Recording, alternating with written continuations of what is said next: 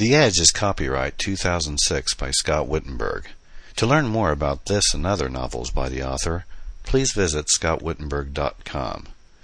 And be sure to check out The Mayday Murders, another free podcast currently available by Scott Wittenburg. Chapter 2. Ellen snapped the shutter for the last time.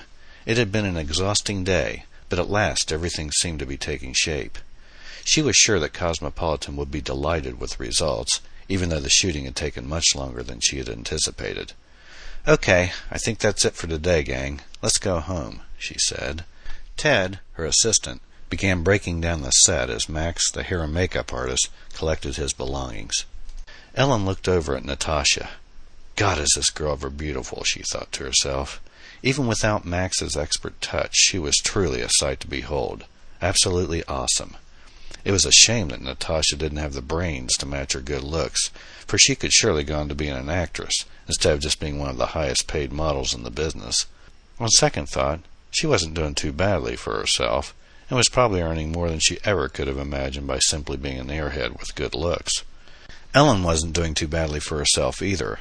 It was almost comical how quickly her career had accelerated ever since she had decided that professional photography was her calling barely over 2 years ago. Of course, Uncle Stephen had had something to do with it, but she knew that she truly had the God-given gift for capturing the beautiful on film, and that was all that really mattered. Ellen herself could have been a model. She had in fact spent 6 months with Elite, just to please Uncle Stephen, who had insisted that she had the face and body that the glamour world was looking for. She didn't really think of herself as being beautiful, though. Her nose was more than slightly Roman, and her breasts were too small even under today's standards. Besides that, she had too much intelligence to be just another pretty face, and had an obsessive yearning to be successful on her own merit and skills. "Sorry, Uncle Stephen," she had told him later, "but modeling just isn't for me." During the cab ride home from her studio, Ellen started thinking about her life, as she always did at the end of an important shooting. She loved her work with a passion, and was without a doubt a workaholic. Whenever she wasn't photographing models for fashion magazines, she kept herself virtually locked up in the darkroom at the studio, working on what she referred to as her pet project. Ever since she had gotten her first big break with Harper's Bazaar, she had gotten in the habit of taking long walks at night. She could still remember that glorious day when Uncle Stephen had called her up and told her that they had simply loved her portfolio and wanted to take her on as a freelancer. Although she had worked very hard on her portfolio and felt that it was promising, she was amazed at her good fortune. But her biggest source of elation had come from the fact that she had done it on her own, more or less, without the aid of her rich uncle. Sure, he played racquetball with Harper's editor every other Saturday afternoon, but it was her work that had landed her the job and a promising career. After hearing the good news, she had decided to take a walk that night. She could recall that night as if it were only yesterday.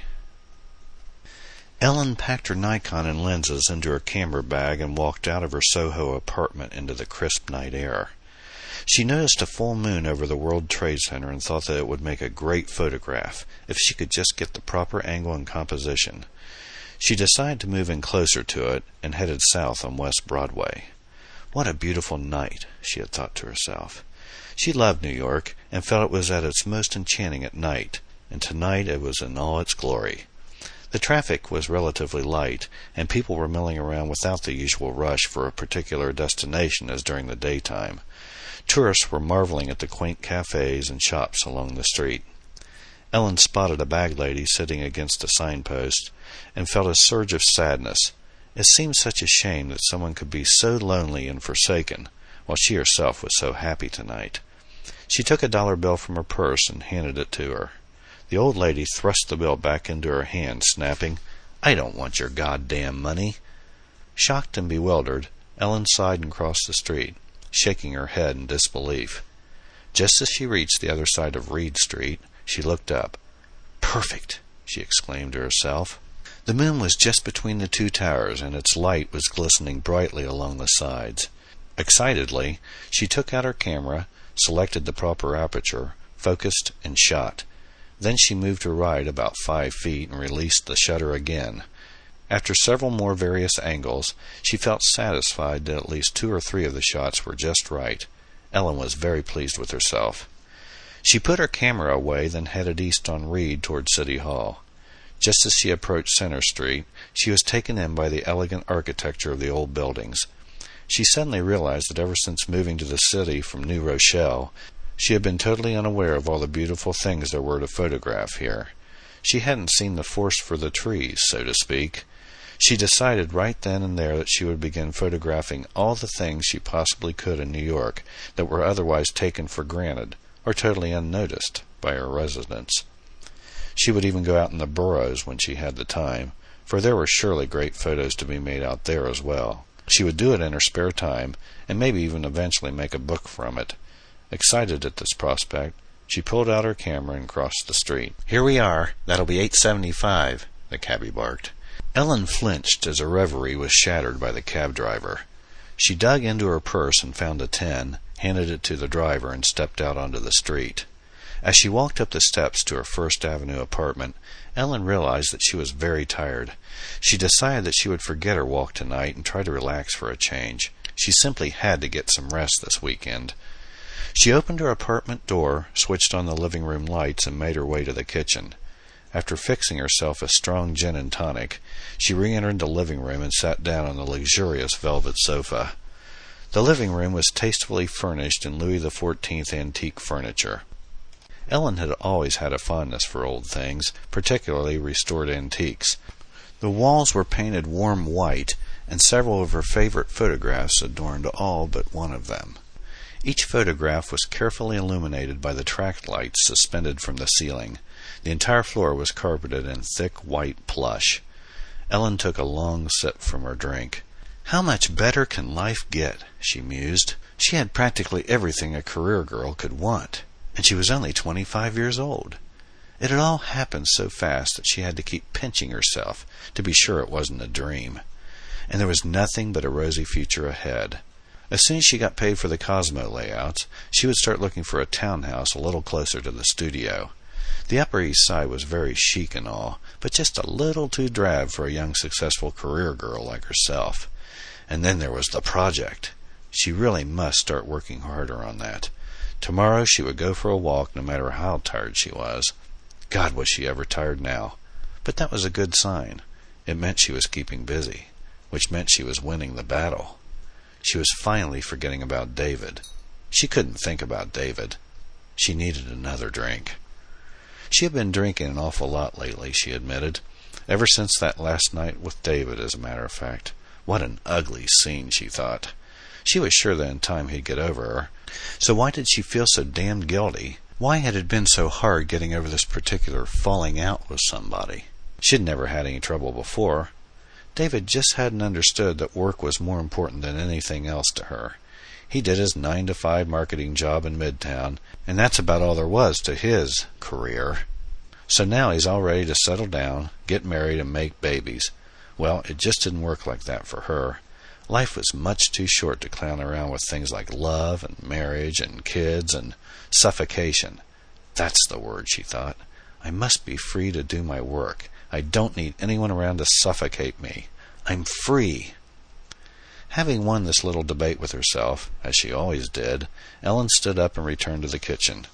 She added another ice cube to her glass, then poured in a double jigger of gin along with a small amount of tonic water. Returning to the living room, she stopped at the stereo and started leafing through her record albums, neatly arranged in a rack on the floor beside the stereo. Her record collection was comprised mostly of classical recordings and old 60s rock and roll. Whimsically, she picked out Meet the Beatles and placed it on the turntable. She switched on the stereo and returned to the couch. As she listened to the beginning of It Won't Be Long, her childhood memories came back to her. She remembered how she had danced to this very song when she was just 7 years old, and how Daddy had chuckled and told Mommy that his little girl would be the toast of Broadway when she got bigger. She had just blushed and ran over to him.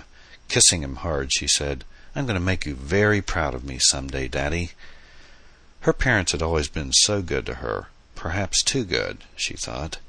She knew that they spoiled her rotten, and they had known it as well, but they didn't care. She was, after all, an only child, and the most important thing in their otherwise rather stuffy lives. Her father had been an enormously successful stockbroker.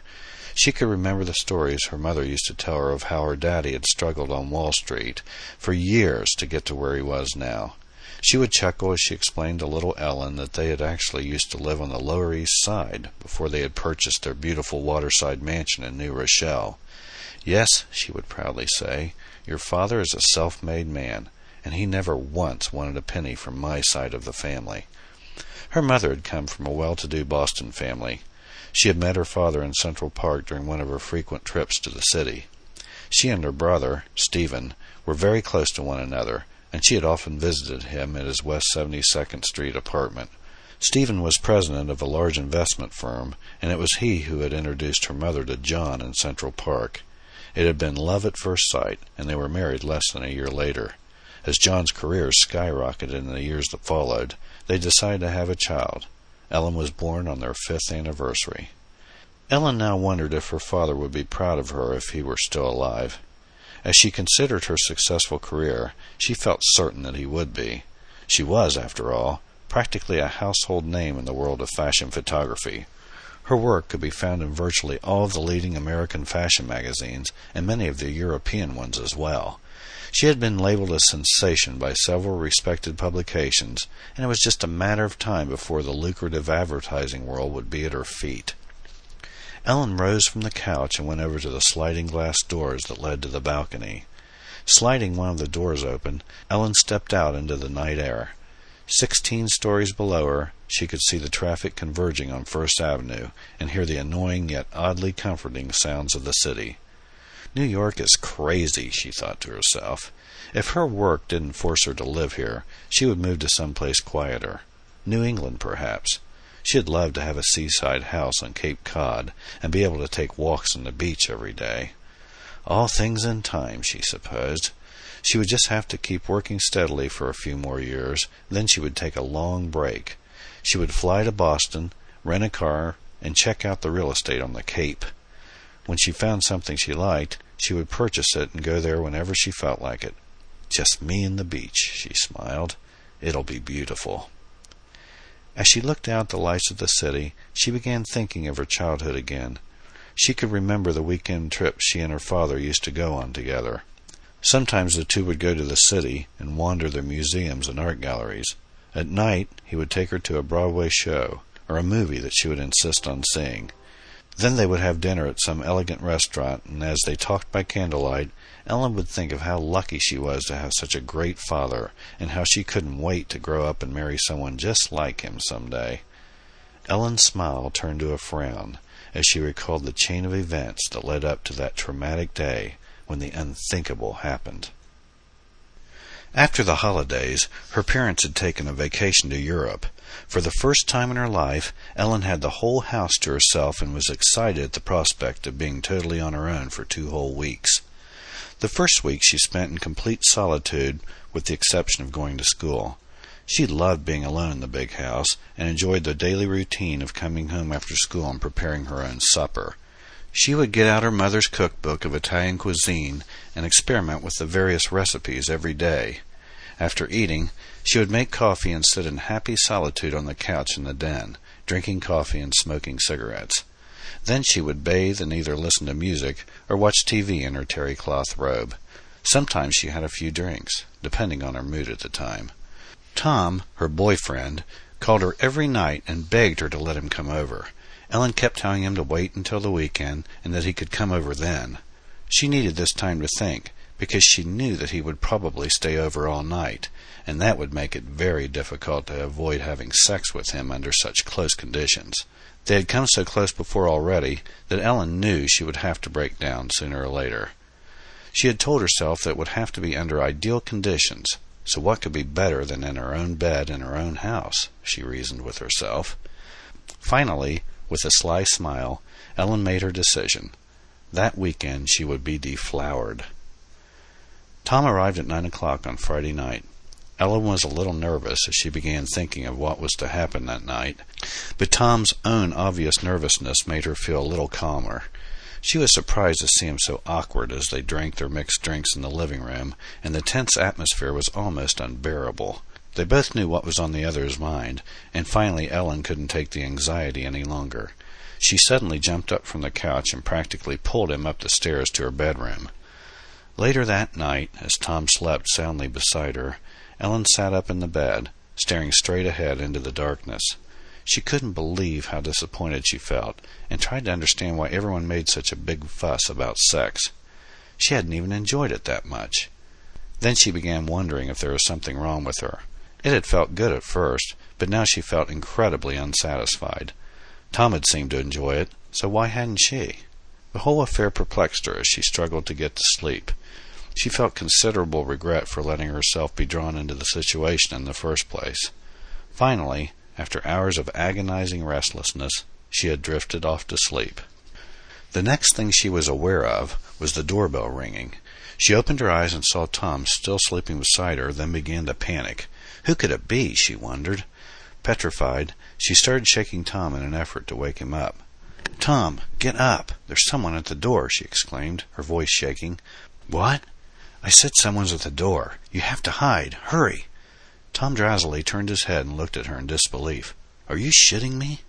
"No. Now hurry up and get in the closet. I don't have the faintest idea who it is, but I'm going to have to go and see," she cried hysterically.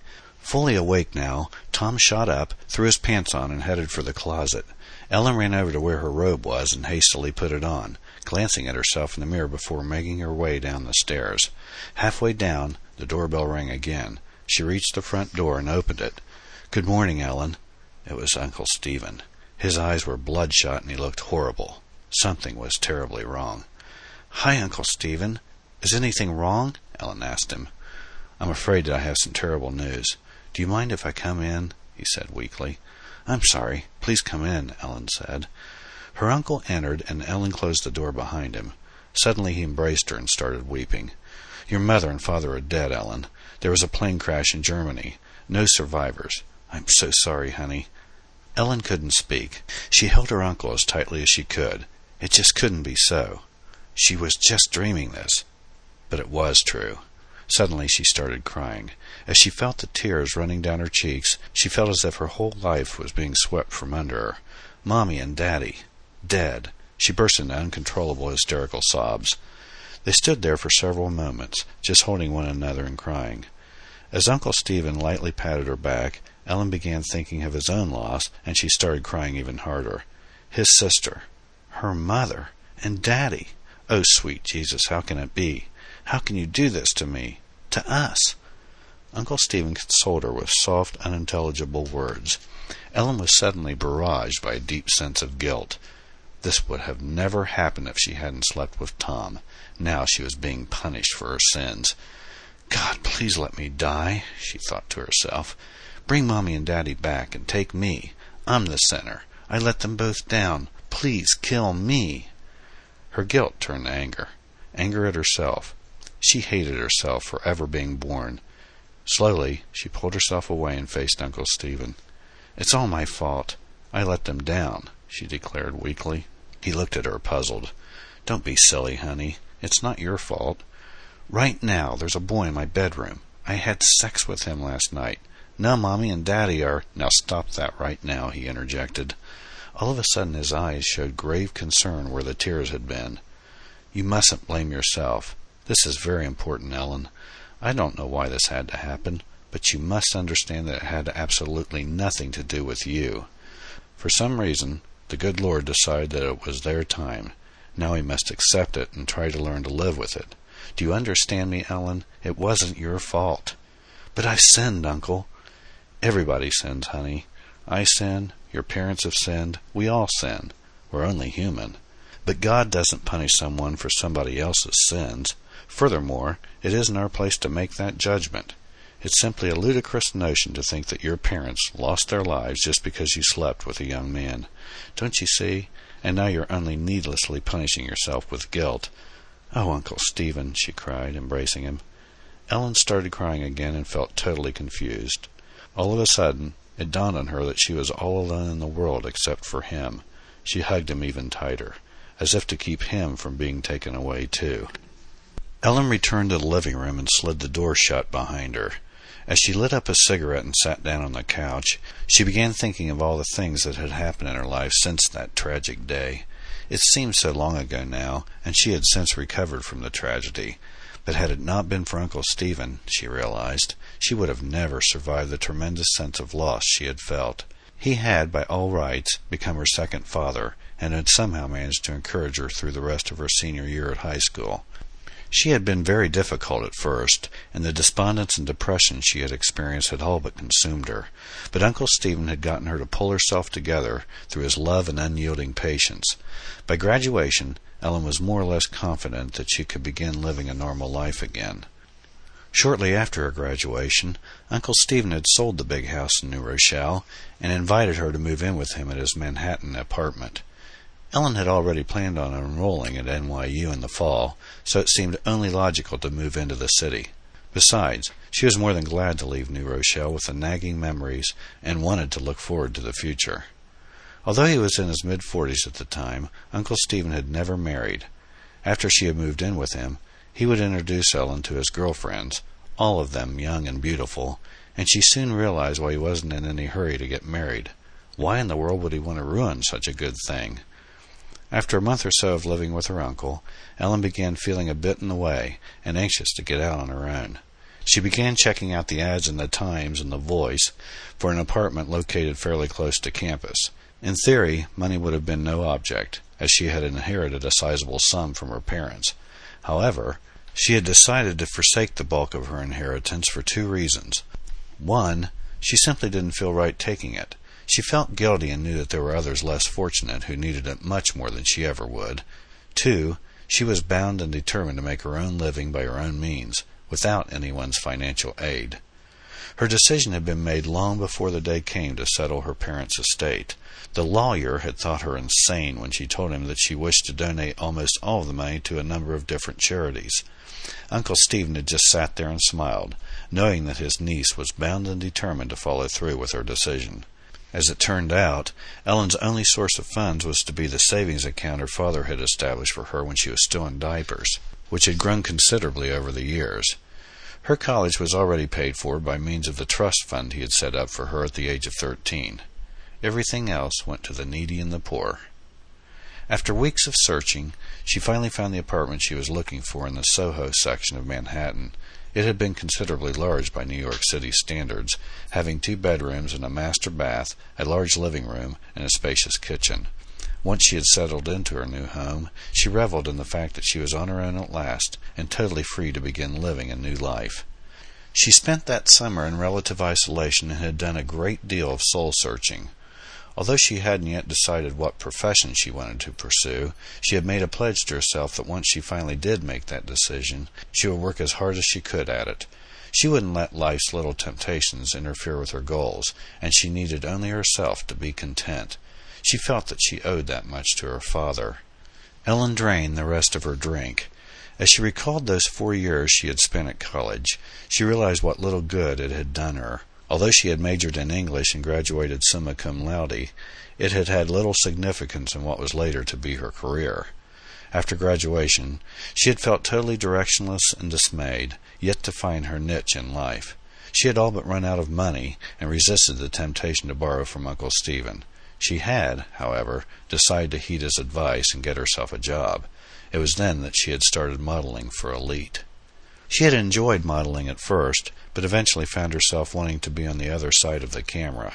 She was fascinated by the photographers and the way they could make everything, including herself, seem so much bigger than life. One day, on impulse, she bought herself a camera and started bringing it along to her modeling sessions. At first, the photographers were a little annoyed at this restless model that kept asking questions like, "What f-stop are you using on this shot?" and "Are you using tungsten or daylight film?" But eventually they would acknowledge her sincerity and succumb to her relentless questioning. One photographer in particular noticed her immense enthusiasm and offered her a job as an assistant. His name was Peter Johns, who is one of the most respected names in fashion photography. When he made the offer to Ellen, it had only taken her 2 seconds to accept.